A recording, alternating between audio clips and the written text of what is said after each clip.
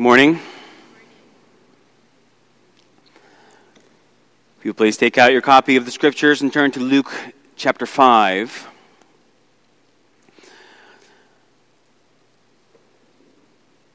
We continue this morning in our study of the Gospel of Luke.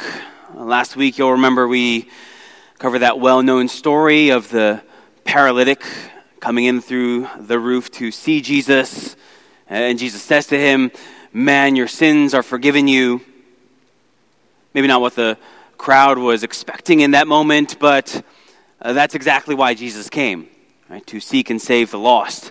To not only grant the forgiveness of sins, but to achieve the forgiveness of sins by eventually going to the cross and giving his life as a ransom for many. But that statement causes quite the stir among the Pharisees who had come from near and far and wide to see this Jesus character for themselves. And so they question in their hearts, who is this who speaks blasphemies? Who can forgive sins but God alone? Now the premise is correct, right? That only God can forgive sin. And so we can give them a gold star for that. But the conclusion that they draw, right, that Jesus, as a mere man, is therefore blaspheming by taking upon himself a prerogative that only belongs to God, well, that's mistaken because of what they fail to see, because of what they refuse to see, that Jesus is himself God. And so Jesus, in order to correct that false conclusion, he heals the man's paralysis also. And so look at what he says in verse 24, but that you may know, right? So that you will know that the Son of Man has authority on earth to forgive sins. He said to the man who was paralyzed, I say to you, rise, pick up your bed, and go home. That's exactly what the paralytic does. He walks home. He's got his mattress tucked under his arm. Jesus miraculously heals him, right? Once again demonstrating the authority that he has, the power that he has over disease. But he also thereby proves that what he said about having the authority and power to forgive sin, well, that's also true. And that's the main point of the story, right? That as God himself, Jesus has the authority and the power to forgive sin. Up to this point in the gospel, right, we've seen Jesus' authority and his power over demons and disease and illness and nature. But now, most significantly of all, right, we see his authority and his power to address man's greatest need, that we might have our sins forgiven. Jesus can forgive sin. But now, as readers of the gospel, right, we're following the storyline as Luke's laying it out here in these narratives. There is a question that remains unanswered. Well, great, Jesus has the authority and the power to forgive sin, but what kind of people does Jesus save? Like, what if he only saves good people, upright people, well-respected people? What if I'm too bad? Like, sure, Jesus has the authority and the power to forgive sin, but therefore he can save people like me, but does he save people like me? Like, does God forgive really bad people like me? Maybe some of us have asked a similar question in our hearts. And so in God's perfect wisdom, the very next story, and not just in Luke's gospel, but also in Matthew's and Mark's, if you read their accounts, the very next story is about the call of a really bad person, Levi the tax collector. It's about how Jesus has come to save really bad people like Levi and his really bad friends. So look along as I read Luke chapter 5, verses 27 through 32. This is the word that God has for you this morning, and this is the best part of the sermon. After this, he went out and saw a tax collector named Levi sitting at the tax booth, and he said to him, "Follow me." And leaving everything, he rose and followed him. And Levi made him a great feast in his house. And there was a large company of tax collectors and others reclining at table with them. And the Pharisees and their scribes grumbled at his disciples, saying, "Why do you eat and drink with tax tax collectors and sinners?" And Jesus answered them, "Those who are well have no need for a physician, but those who are sick. I have not come to call the righteous, but sinners to repentance." Father, we hallow your name, for indeed you are a glorious God who created all things, and even today you sustain all things by the word of your power. We are but dust, we are feeble and sinful creatures, and we acknowledge that you did not owe it to us to reveal yourself to us. You could have left us completely in the dark, and yet you in your kind mercy have revealed yourself to us through your word. And so, Father, as we turn to your word, and as we think about and we study your word, we ask that you would please show yourself to us so that we might know you better and love you more. Speak, Lord, for your servants are listening. Give us, Father, ears to hear. And we ask all this in the name of your majestic Son. Amen. So as we study this narrative this morning, I think I see 4 parts to this story, right? Like 4 things that are happening in this narrative. And so those 4 parts are going to serve us as the 4 points in our sermon. Part 1, following. We see Levi following Jesus. Part 2, feasting. Levi throws a feast for Jesus and invites all his friends to the party. Part 3, Pharisees. The Pharisees react to the feast, totally not kosher to them. Part 4, physician. Jesus responds to their objection by giving an analogy involving a physician. So following, feasting, Pharisees, physician. Let's start with part 1, following. Jesus calls Levi to be his disciple, and Levi follows. You remember a couple of weeks ago, we covered the story of Jesus healing the leper, cleansing the leper. And I made the point that unless we understand like how the first century Jewish society would have understood diseases like leprosy, like we just wouldn't get the intended impact of the story. Like we as 21st century readers of the Bible, we might read that story at face value and think, well, just another healing. Right? This time it just happens to be a man with some skin disease. But then we'd be missing out on all of the like massive implications that Luke's original readers would have immediately picked up on. That Jesus, in healing this leper, by touching the leper, he was not just healing a disease, but he was also taking an unclean man, a man who was completely cut off from society and separated from God. He was making an unclean man clean. Massive implications. And we talked about how that served us as a picture of the gospel. Well, it's a similar thing here with Jesus calling Levi, in the sense that unless we understand the cultural and social implications of Levi being a tax collector, like we're just not going to get the intended impact of the story. Like the fact that Levi is a tax collector by trade, as opposed to being a butcher or a baker or a candlestick maker, right? The fact that he is a tax collector, like that's basically the hinge on which this story is going to turn. And so before we start, we need to ask, like, what is the significance of Levi being a tax collector? Now, I don't think it's an overstatement to say that like nobody in the history of mankind, past to present, man or woman, Christian or pagan, like no human being has ever like truly enjoyed paying taxes. Like, yeah, we're supposed to pay taxes to whom taxes are owed, but like there's no, deep rejoicing of the soul when you see that money leave your bank account every April 15th. And there's, you don't get like a warm, fuzzy feeling in your heart when you check the mailbox and there's a letter there from the IRS. And so just generally speaking, there's no love for taxes, there's no love for the collection of taxes, and there's no love for tax collectors. But back then, a first century Jewish society, it's not just that there was no love for tax collectors, it's that tax collectors were some of the most hated people in the entire society. Remember that the occupying force at this time was the Roman Empire.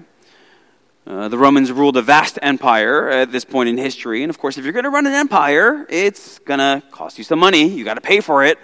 You've got to tax the people under your dominion. And so they had all kinds of taxes. They had a poll tax and a land tax and an income tax and a transportation tax, all for the purpose of financing their empire. But taxation, you can imagine, is quite the administrative task. Like for Rome, to collect taxes from each of their provinces and each of their territories that they occupied. And so what the Romans did was, rather than collect the taxes themselves, they would farm out the collection of tax revenue to the local peoples. And so basically they would decide how much in tax revenues they needed from any given area, and then they would sell the right to collect taxes, right, tax franchises, to whoever wanted to pay that amount. And then this tax collector would go and do the dirty work of actually collecting the taxes, keeping any extra revenue as their own profit. And as long as Rome got what they wanted, what they needed, well, they were happy. And so these tax collectors had Rome's authority to do basically whatever they needed to get that money. Like if people didn't pay them what they demanded, let's just say that they had some very convincing methods, right, backed by the power of Rome itself. And so tax collectors in first century Israel, well, they were hated by the Jewish people for at least two reasons. Number one, they were known for being dishonest, like crooked extortionists and cheats. Because of the incentive structure, right? After a certain point, basically it's 100% commission. There's a lot of corruption. There's a lot of graft. There's a lot of abuse. And so they would overcharge and they would extort and maybe even make up random taxes just to get that extra dollar.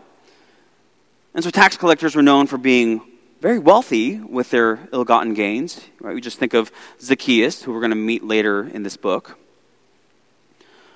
You also remember when we looked at the ministry of John the Baptist from Luke chapter 3. You remember what he said to the tax collectors when the tax collectors came to him in repentance. Chapter 3, verses 12 and 13. Tax collectors also came to be baptized and said to John the Baptist, "Teacher, what shall we do?" And John says to them, "Collect no more than you are authorized to do." I wouldn't tell my kids to stop hitting each other if they weren't already hitting each other. And John the Baptist wouldn't tell tax collectors to stop collecting more than they're supposed to if they weren't already collecting more than they were supposed to. But the second reason tax collectors were hated was because they were working for Rome.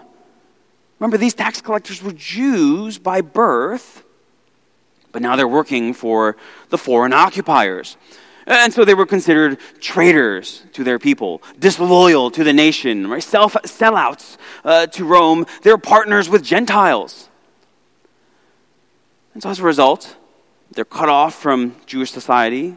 They're not allowed in the synagogue. They're considered unclean. And you can imagine the shame it would bring to your family if one of your kids becomes a tax collector. Like, hey, what's Levi been up to? And it's like, wow, Levi, he's got a finance job somewhere. Right? Nobody wants to talk about the fact that your kid is a tax collector. And so they're kind of like lepers in the sense that they're social outcasts. But the big difference, right? Lepers aren't lepers by choice, right? Nobody signs up to be a leper. But tax collectors chose their occupation. And so in that sense, they were even worse. Tax collectors were hated. They were reviled. They were social outcasts. And with regards to God, remember, they're not allowed in the synagogue. They would have been viewed as unforgivable and unredeemable. So now with all that context and background in mind, look again at verses 27 and 28. There's Levi. He's sitting at the tax booth at Capernaum. He's probably collecting tolls on that main road that would have passed through Capernaum, right? If you wanted to get your goods from east to west in that region, you had to use that main highway, and Levi's job is to make sure that nobody gets by without having their goods inspected and taxed. Well, he's at work one day, and Jesus sees him. Jesus says to him, "Follow me," and Levi leaves everything and follows him. Now, verses 27 and 28, they're like so matter of fact that some of us might have this impression that like Jesus is just walking by and Levi's sitting there. He's got no idea who Jesus is, but then Jesus says, "Follow me," and it's like Levi gets into this trance and he just starts blindly following Jesus. He's got like no idea who he is. He's got no idea where he's going. He's got no idea who he's following, but it's like the Pied Piper or something like that. But that's not what's going on. I mean, the gospel writers have obviously simplified this account to just kind of distill it into its essence. Jesus calls, Levi follows, right? That's the basic of the story. And as we're going to see in a bit, right, the point of this narrative, the point of this story, like why this is in the gospel, it's not so much what happened, the point is who it happened to. Right? So the focus of this story is not so much on what happens when someone is effectually called by God, but rather it's this very idea that God would effectually call even a tax collector. So Luke and the other gospel writers, they just keep the account, what happens here, just really simple and matter of fact. Jesus calls, Levi follows. But for our sakes, right, just kind of filling in the gaps from the rest of Scripture, we need to remember that God's call unto salvation, it's never like hypnosis or like a mindless trance or like brainwashing. Right? It's always accompanied by the gifts of faith and repentance. And so I think we can safely assume that Levi knows exactly who Jesus is. Remember, Jesus has done a lot in the area. I mean, just in this chapter, right, we've got the miraculous catch of fish, we've got the cleansing of the leper, we've got the healing of the paralytic. All of that is happening in or around Capernaum. And word of him, we're told, is reached every ear in the region. And so Levi's heard all the stories, not only about Jesus' healings and his miracles, but also presumably about his mission. The Son of Man has authority on earth to forgive sins. And Levi knew that he was a sinner. And this we can definitely assume because of what Jesus says at the end of the story. I came to call sinners to repentance, of which Levi is obviously one. Levi knew that he was a sinner, that he was in need of salvation, but here he is, sitting at the tax booth, and maybe he's thinking, how can a tax collector like me, how can I be forgiven? Along comes Jesus, he looks at Levi, follow me. And we wouldn't blame Levi for doing one of those double takes where he kind of checks behind him to see if Jesus is talking to him or the person behind him. You want me? But then we see the repentance and the faith that God has already granted to Levi manifesting itself in his immediate obedience. Levi just gets up and follows Jesus. He believes by faith that what Jesus had said about himself is true, that he really does have the authority and the power to forgive sin, that he really is the promised Messiah. And so when Jesus calls him, Levi believes, Levi repents, and follows Jesus. And look at that little detail that Luke adds in at the beginning of verse 28. And leaving everything. Levi left everything. Levi left his lucrative tax franchise. He left his livelihood. He left his lifestyle. And if you think about it, this is the kind of job that once you leave, you're done. Right? Like someone else is going to take your tax franchise and you're not getting it back if you change your mind later. And no one else is going to hire you. I mean, what respectable Jewish person is going to hire someone who has tax collector at the top of his resume? But there's no looking back. Levi leaves everything and follows Jesus, right? He is all in. I remember hearing a brother share his testimony recently, and I love how the brother put it.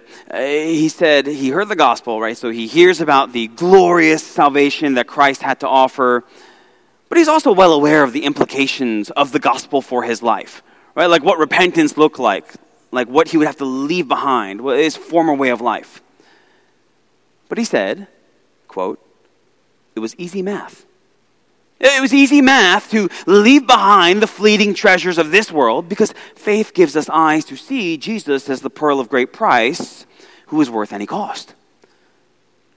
Easy math. The things of the world will grow strangely dim in the light of his glory and grace. Point number one, following. Easy math for Levi to leave everything behind and follow Jesus. But let's not lose the impact, right? The power behind these two relatively straightforward verses. I mean, this is remarkable. Jesus has just taken one of the most despised and hated men in Capernaum. Like, I don't think it's an exaggeration to say that. And he has extended his grace even to him. So coming off the previous story, right, in which Jesus declares the Son of Man has authority on earth to forgive sins, well, here we find that he forgives the sins of even tax collectors like Levi. But the marvelous grace of our loving Lord, it doesn't stop there.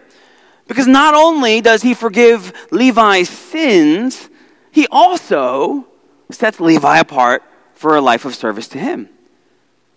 Life of service to him not only as a disciple in general, but also as an apostle, one of the 12. Maybe you know Levi better by his other name, Matthew. Lots of guys back then had two names. Right? Simon is Peter. Thomas is Didymus. Joseph is Barnabas. Saul is Paul. Levi is Matthew. And so not only is he one of the 12 disciples, but you'll recognize he's also one of only 4 men in human history that the Holy Spirit used to write the Gospels. Matthew, Mark, Luke, John. So just think about that. Right? Here's a guy whose life was once marked by graft and extortion and is thus hated by everyone. And then one day Jesus calls him and he follows, and just like that, his legacy is no longer one of corruption and greed. His legacy is one of blessing and encouragement that his eyewitness account of the Lord has given to believers throughout church history. And so he goes from being a hated tax collector to a beloved gospel writer.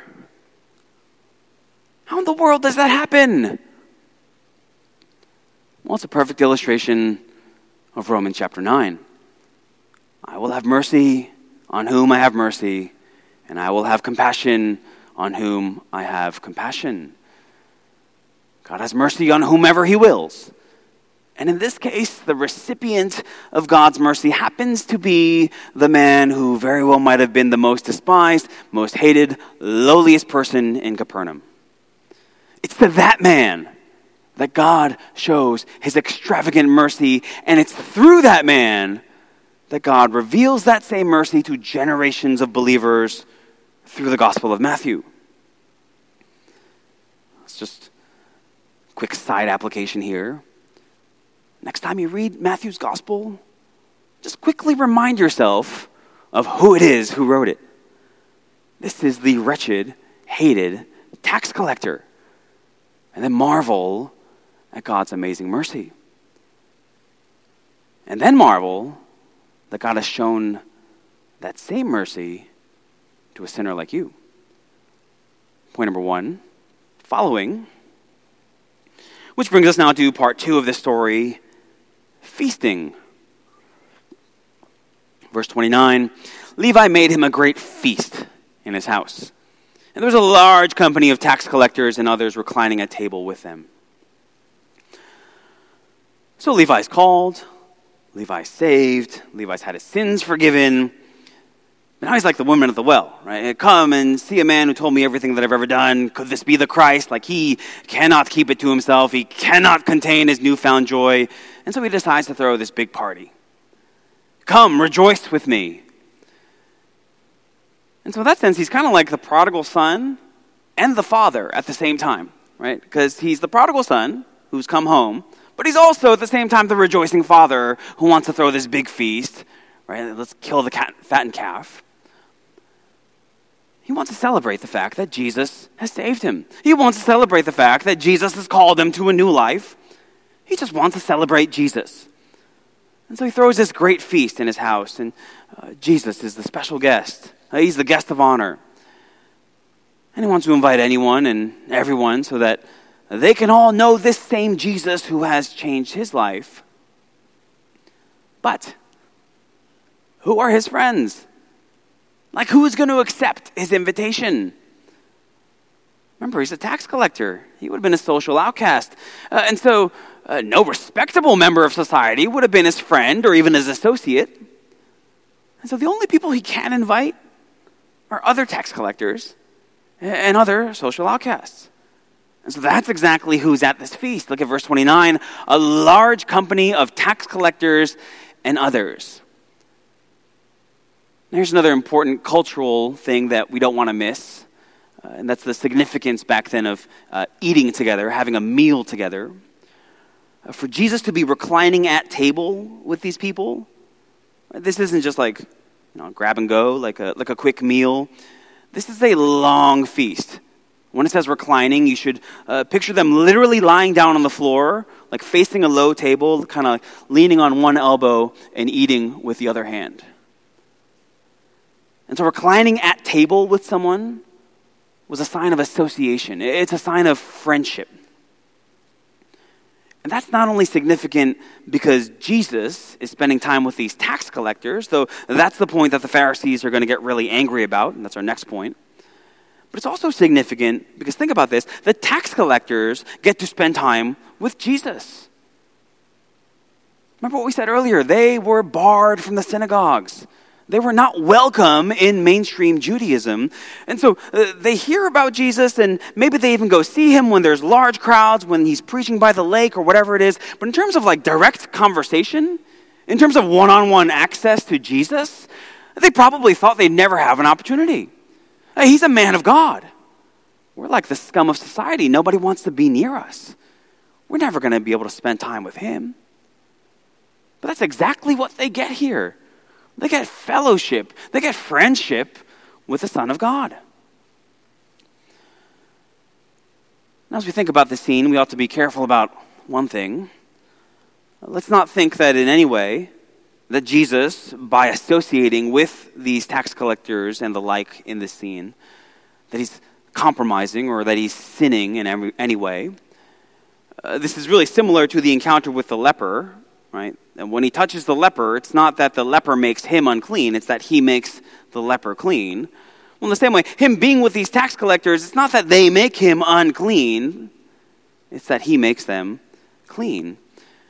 Jesus was, Hebrews 7:26, holy, innocent, unstained, separated from sinners. And so you know that the conversation around that table, around that feast, it wouldn't have been the typical conversation of a gathering of tax collectors and sinners, glorying in their sin and their unrighteousness. Now, we don't have a single word from this conversation recorded in the Gospels.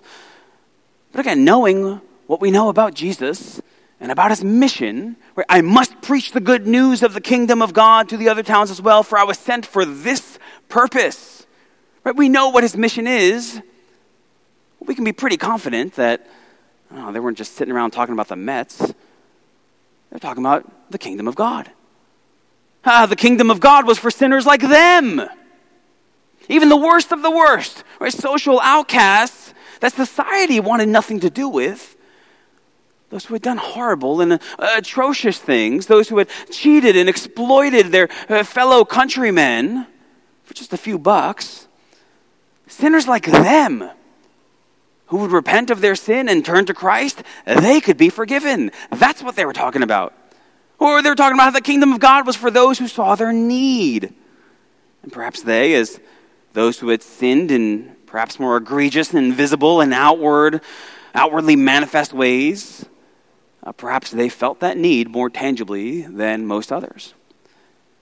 And how the kingdom of God calls them to give up their sin, including their greed and their extortion, to repent and follow him, just like Levi.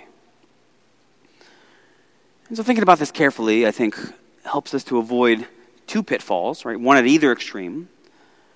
On one hand, we need to be careful that we don't use stories like this as like justification to rationalize indulging in sin, participating in sin with unbelievers. Yep, going out for a night with the guys. Sure, it's a sinful environment, but he's trying to be like Jesus. Well, no, Jesus doesn't become one of the guys. He was not in any way influenced by their sin. He was not in any way swayed by their unrighteousness. Instead, he met them where they were and ministered to them, offered salvation to them, preached repentance to them. On the other hand, we need to be careful that we not completely isolate ourselves as believers from the sinners around us, but instead have a heart for the lost similar to our Savior's. Kind of like what Paul writes in 1 Corinthians 5. Like, if we're not going to associate at all with sinful unbelievers, well, we would have to go out of the world. No, God has called us to be a light in the midst of the darkness around us. Now, the perfect balance between those two extremes, of course, is Christ himself. Right? He is separated from sinners and yet a friend of sinners. And we're called to be the same. Point number 2. Feasting.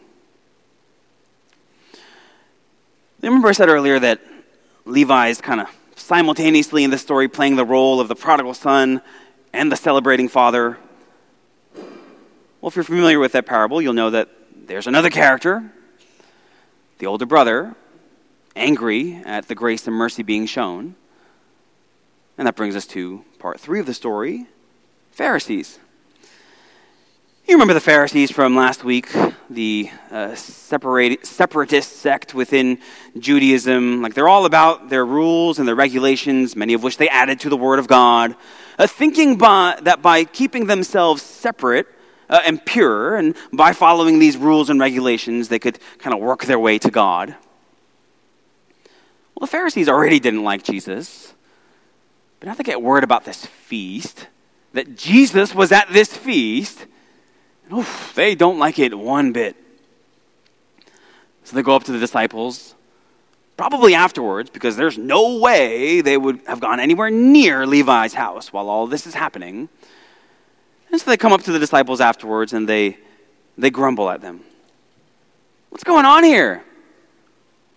Why are you all eating and drinking with these shady folks? What is he doing? Your leader, your teacher. You can't call yourself a teacher and be hanging around with people like that. Tax collectors and sinners. See that word sinners there at the end of verse 30? It's referring to like flagrantly wicked people. You know, the kind of people that the Pharisees would completely separate themselves from lest they become defiled.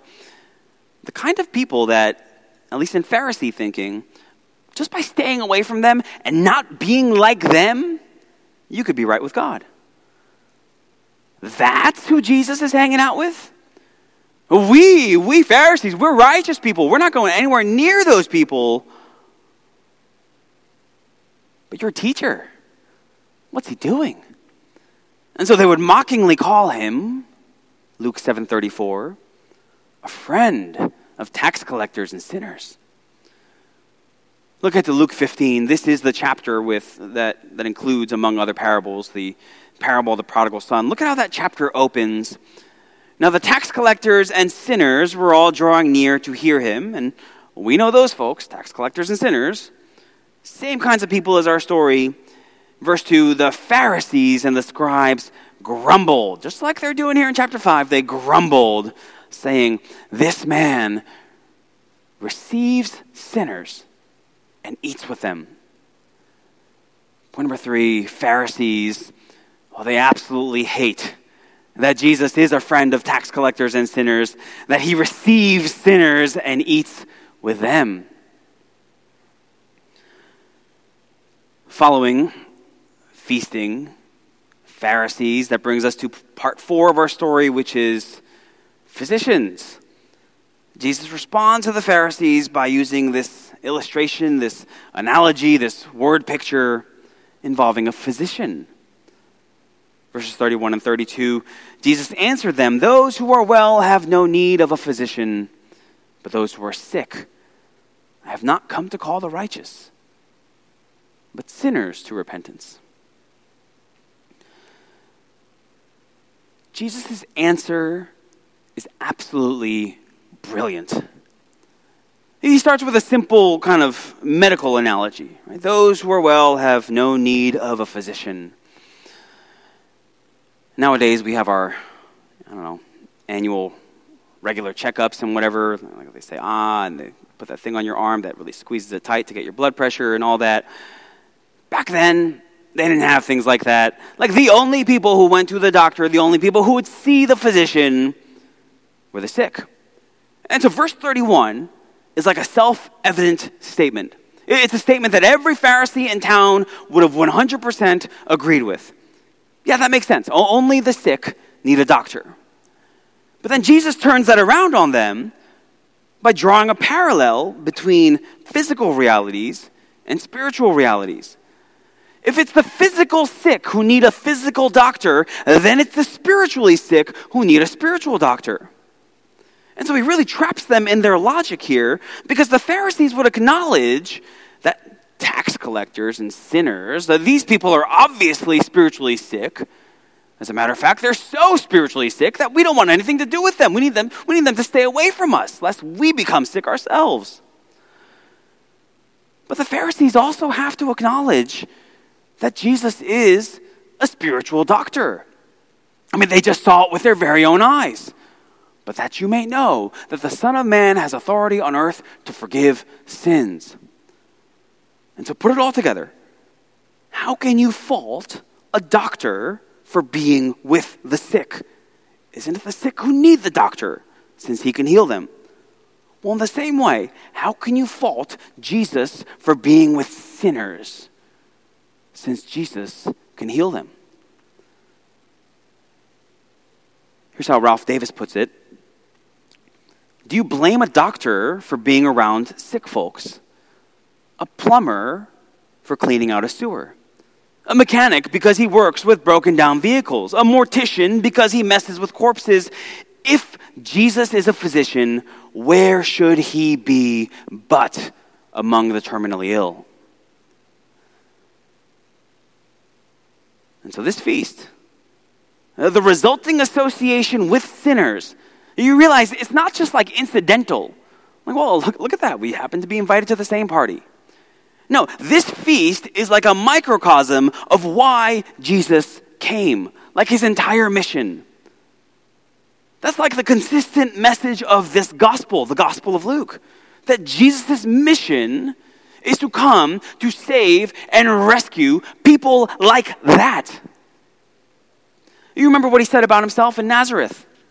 Luke 4:18. Who did he come for? He came for the spiritually poor, the captives to sin, the blind, the sore oppressed. And we've said it over and over.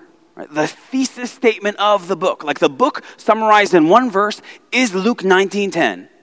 The Son of Man came to seek and save the lost. That's who he came for. And then we have a similar mission statement recorded here in our verses. I have not come to call the righteous, but sinners to repentance. In other words, Romans 5:8, but God shows his love for us in that while we were still sinners, Christ died for us.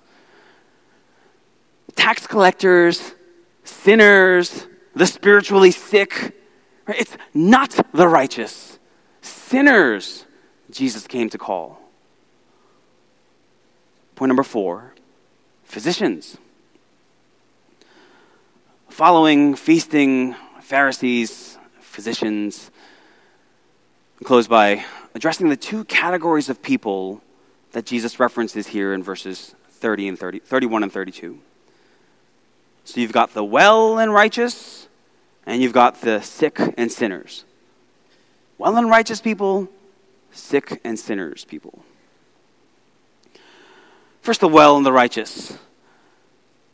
You see, in verse 31 and 32, Jesus isn't just making a point about the tax collectors and how he's come for them. He's simultaneously also making the point to the Pharisees about why he can't help them. Those who are well have no need for a physician. I have not come to call the righteous. And we know that when Jesus says the righteous, he's not actually endorsing the Pharisees as righteous. He's not actually saying the Pharisees are right in God's eyes. That's why they don't need me. No, there's no one righteous, not one. This is simply referring to the fact that the Pharisees think that they're righteous. But here's the key. If you think that you're righteous, you're not going to realize that you need a Savior. Right? Think about the medical analogy again. Right? This is like the person who's really sick. Like something really bad is going on in their body. But they don't realize it. Maybe because there's no obvious outward symptoms. And so the sickness is like ravaging their body, but they've got no idea. And so they never go and get the help that they need. And so it's not that they're healthy, it's that they think they're healthy. And so they never go to the physician to seek healing. Well, in the same way, you've got these Pharisees here, and they are really sick spiritually. We're going to see that more and more clearly in the weeks to come. But it's really bad what's going on inside.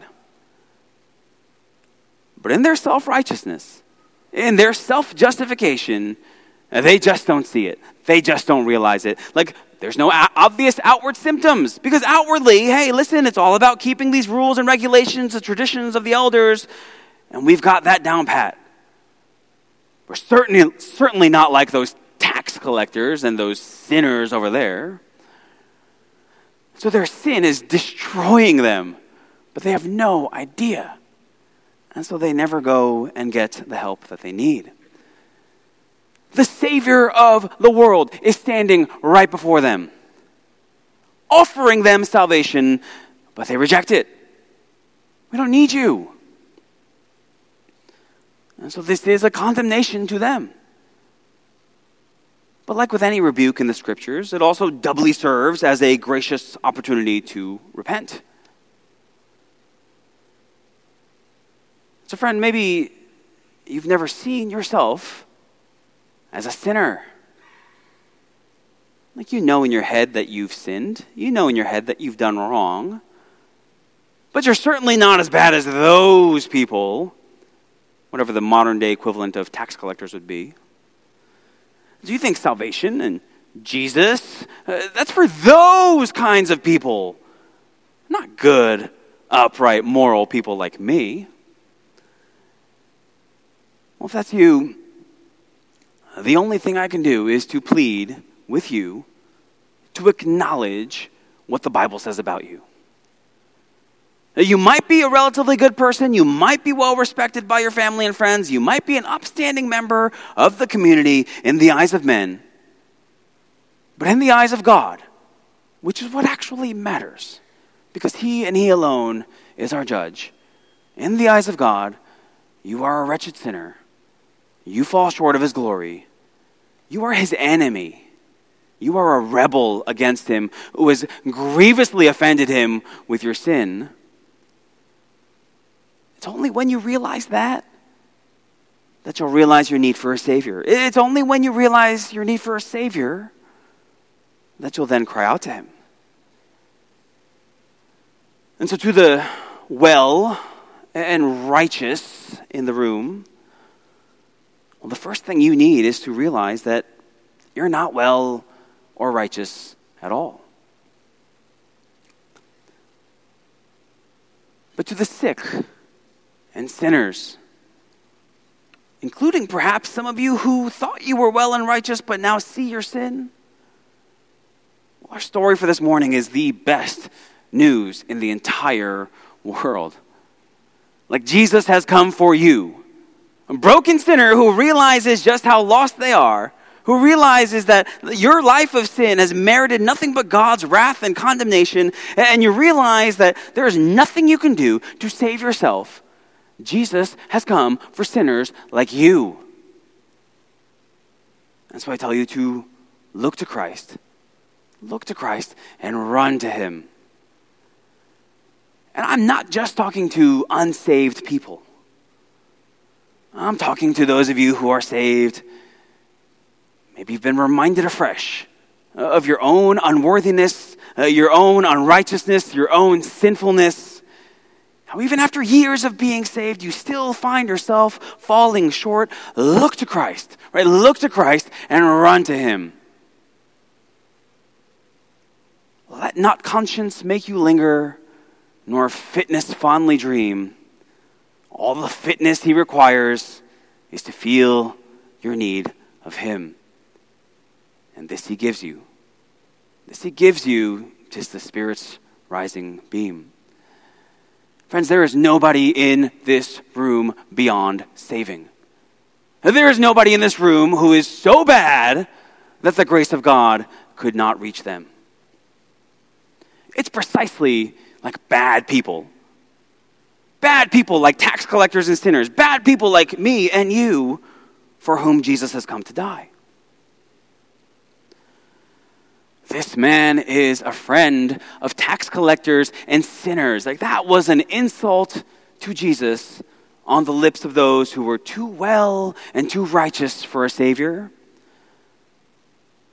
But for those who are sick, for sinners, friends, that's the most encouraging title in the world. Think about that. Jesus is a friend of tax collectors and sinners. Sinners like me and sinners like you. Father, we thank you that even while we were rebels, even while we were spiritually dead, even while we were your enemies, you sent your son Jesus to die for us, to die for sinners like us, that we might be reconciled to you. You've demonstrated your love so clearly and so perfectly in that while we were yet sinners, Christ died for us. Father, we pray that that glorious truth would encourage the hearts of your people as we cling to you and look to you as our only hope. And Father, we pray that that truth would strike somebody who is spiritually dead, who does not know you, that they would glory in that truth today and find salvation in Christ alone. We ask this in Jesus' name. Amen.